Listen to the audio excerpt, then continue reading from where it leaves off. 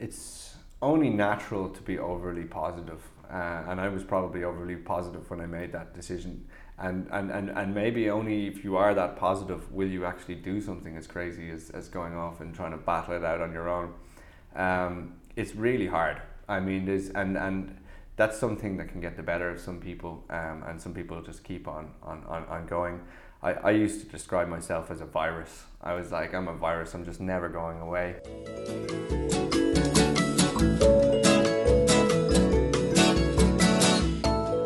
Welcome to 14 Minutes of SaaS, the show where you can listen to the stories and opinions of founders of the world's most remarkable SaaS scale-ups.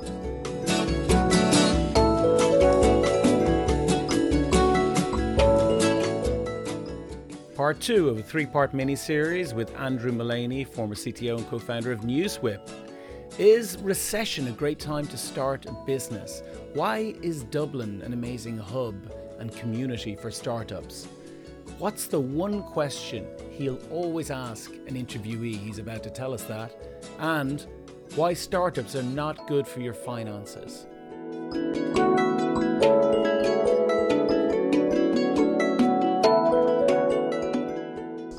You live and work in Dublin, close to where I live and work. I'm in the Silicon Docks. You're in this beautiful Georgian square here in this magnificent house. What do you think of Dublin as a place to build a business? Well, I mean, I built it during the recession, and I'm not sure if it was Dublin or it was a recession, but a recession's a great time to build a business. The people are open to opportunities, people are trying things, you can get staff, you can get properties. So I think, I still think it's a great place. I think it's getting more challenging. You know, there's a huge amount of influx of large and small corporations. One thing I will say is the support here is very, very strong, you know, and I'm talking direct support like Enterprise Ireland, but even the loose support, like right down to universities, startup bodies. It's small enough that everybody knows each other and helps each other. There's a really good vibe about it. So I personally really enjoyed it. I wonder what it would be like now as things are getting really hot. You know, I'm sure it would be challenging, but you know, that's the same everywhere, be it New York, San Francisco, and you know, Dublin was a little hidden gem. So I really hope that we can see some Ireland really getting onto the big stage. I think we deserve it. Me too. What drives you to do what you do?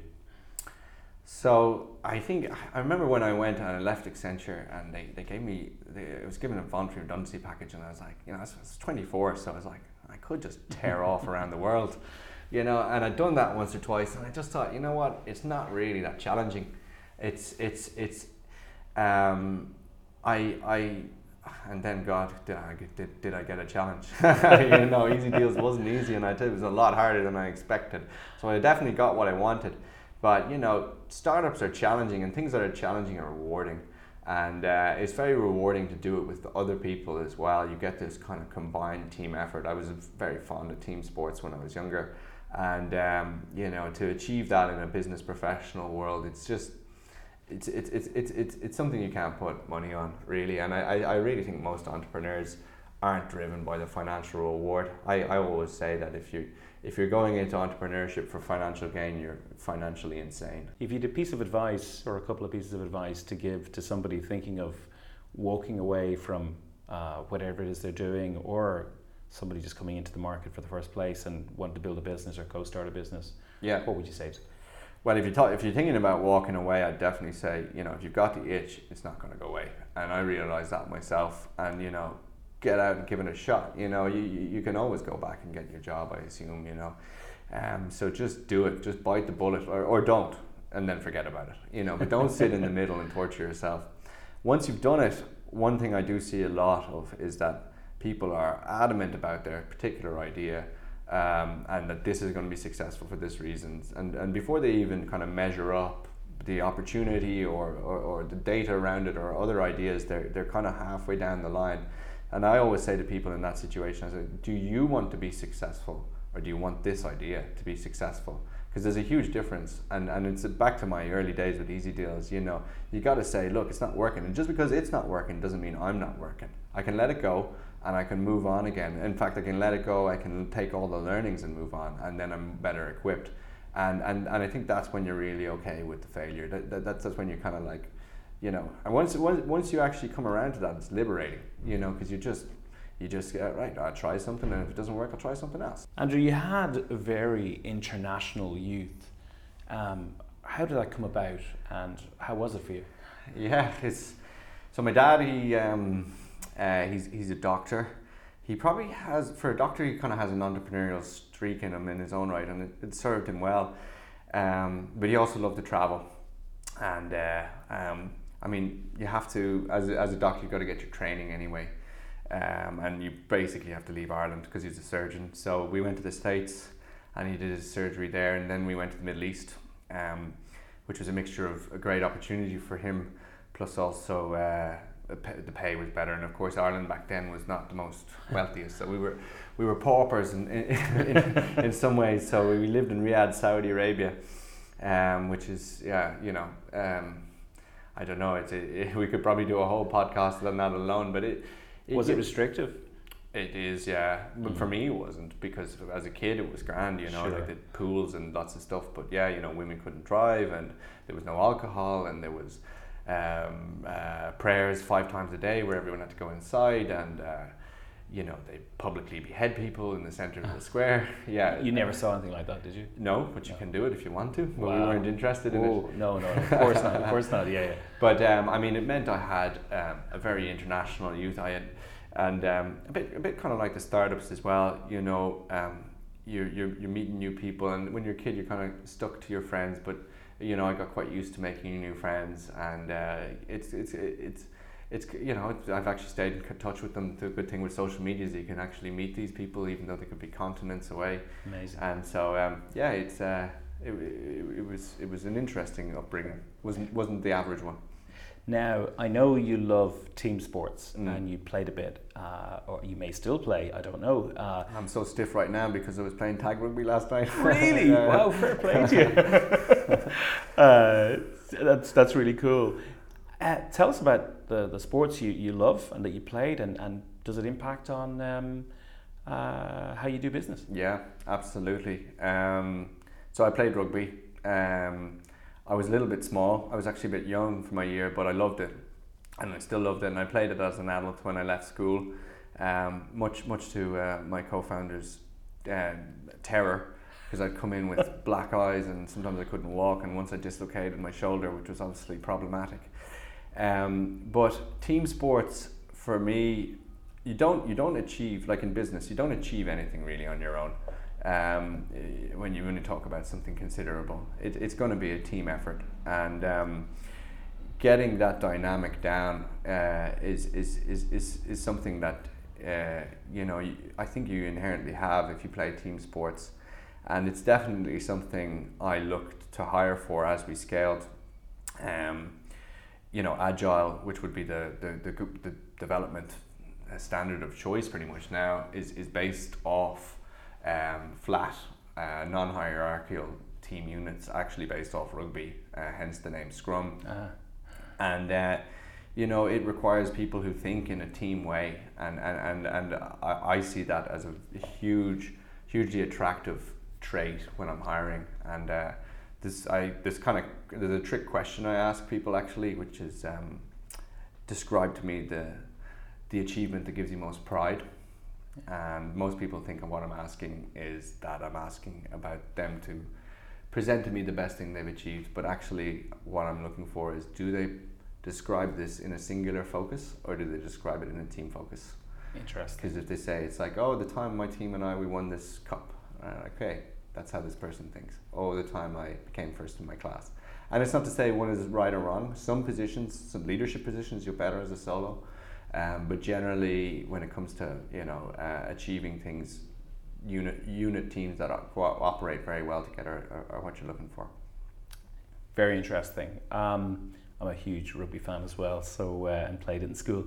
But people often romanticize startups and the startup world. I'm particularly thinking of maybe people I would have worked with in Salesforce or other larger companies.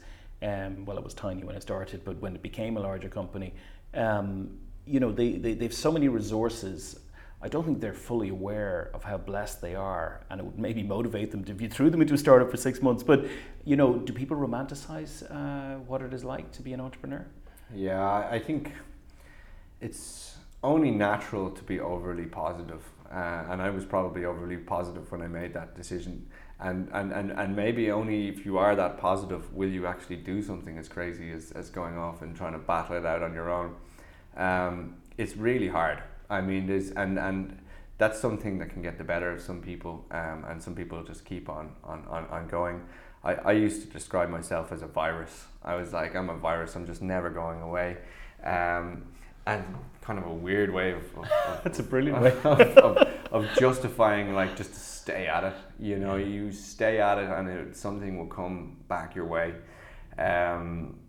And really, if people think it's going to be glorified or romanticized, I think they're going to get washed out quick enough, because it is hard, and unless you really believe true to your core, I think, about what you're doing, I think most people cop out.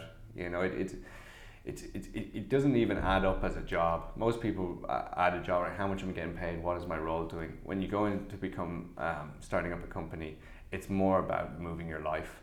You represent this. Everything about it becomes you. You take calls in the middle of the night if you had to, even though you haven't been paid for 6 months. Yeah. It's a totally different attitude. But it's, again, like I said before, it's rewarding because it is so hard. And so if you get reward from those challenges, then it's you don't work a day in your life. And I suppose the other side of that is that if somebody is wired that way and has that ability, there must be so many that just made the decision not to do it, and you're probably internally beating yourself up for decades afterwards, without realizing it. Yeah, I think a lot of it comes down to actually how people like to be recognized.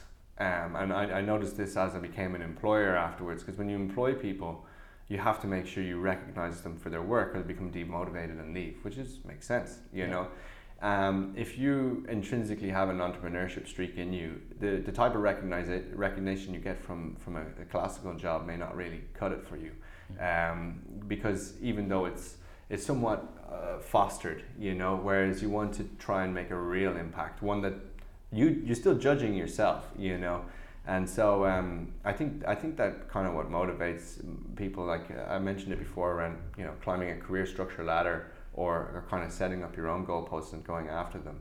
They're two different things. You'll find people who are motivated by both, and there's no right answer. You just have to find the one that's right for you.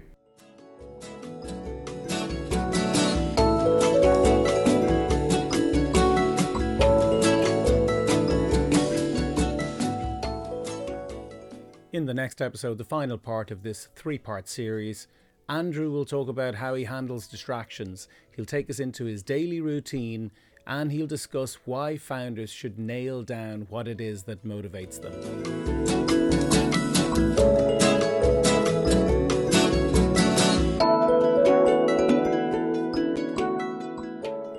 You've been listening to 14 Minutes of SaaS. Thank you to Ketsu for music provided under a Creative Commons license.